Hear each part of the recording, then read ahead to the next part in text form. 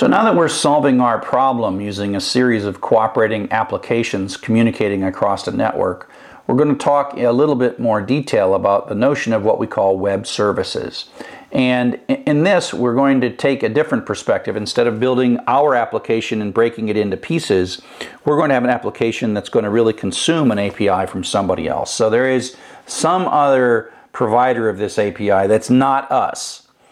And so if you're going to talk to somebody's data like Google or Amazon or Twitter, they're going to say, you have to use our API. So what's that? So an API is a contract that says, look, if you do this, and this, and this, and this, we're going to give you data this way. And they set the rules, they tell you what the URLs are, they'll tell you if it's XML or JSON, and this is called the Application Program Interface, and it's something you read and you understand. And so you go look at the documentation. This is the documentation for the Google Maps API.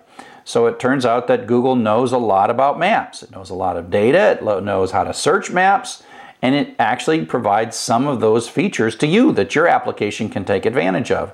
I took advantage of this at one point by asking all the students in one section of one of my online courses where they were from. And I just let them type in where it was. And then I said, well, I don't know how to code any of that. So I used this API doing what's called geocoding to look all those places up and get precise latitudes and longitudes for the ones Google could figure out. And that saved me a lot of work. Now, these are expensive resources, but I could be patient and make use of these resources, which as long as you use them not too much, they can be free. We'll talk a little bit more about rate limiting and what's free and what's not in a bit. But you start by reading documentation. It says, do this, hit this URL, hit that URL. So if you read that documentation, you will find that there is a URL that you can hit. And they tell you where to go. And then you go to this URL, you add a question mark, and then you say address equals, and then Ann Arbor plus, and there's all these rules. These are called URL encoding rules when you have key values on URLs. The plus means space and %2c means comma. So these are called URL encoded. But don't worry too much about that because we're going to have a magic library like we always do in Python that takes care of this. And so if you were to hit this URL, you type it in the exact right way in your browser, you will get back a JSON document. It's an object that has key value pairs. The first value is this status, then it has these results, and it's a list, and you dive down, and eventually you can kind of find the latitude and longitude of the thing that you are looking for. And so the idea is, can we write a program that can read this? And so here's our little program that reads this. And a lot of this is sort of comfortable. You've already seen some of this. You import URL lib. We have to parse them JSON. We grab the URL. And then we're going to write a little while loop that's going to ask for a location. And we can type that location in. And we've got to concatenate with this URL the location equals.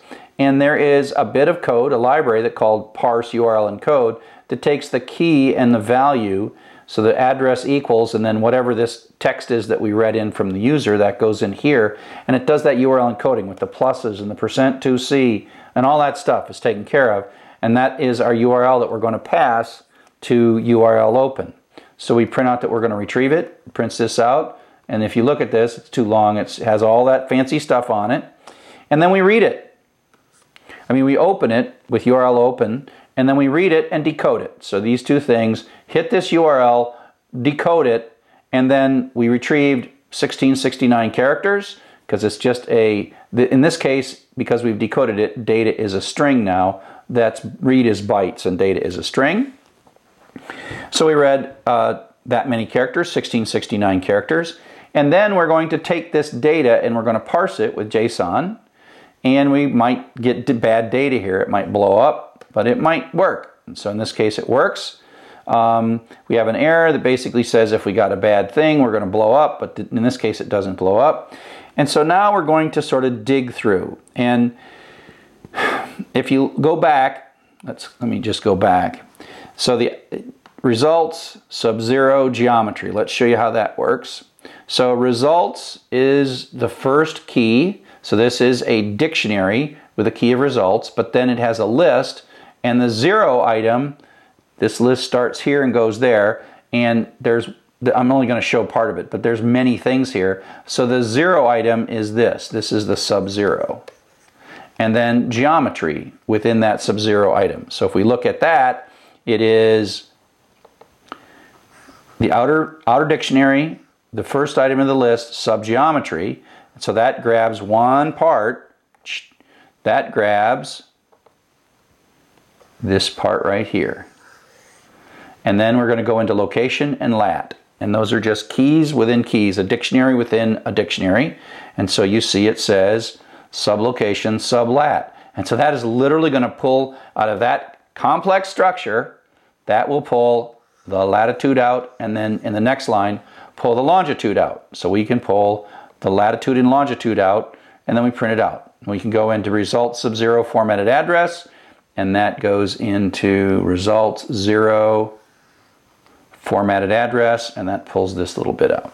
Now it takes a little while to write this stuff, and you have to put a lot of debug, and you don't necessarily figure out this complex bit here at the end, but you know, you print it, you don't get what you want, you say, oh wait a sec, that was an array, so I got to add a little sub-0 there to get the first one out of the array, but eventually you figure it out, and it's not all that difficult. It's the first few times you do it, I'm like, what am I doing? But after a while you realize, oh, I'm just sort of tearing this apart and digging deeper and deeper into this data structure, which I just retrieved over the internet from Google, and I learned something good from that.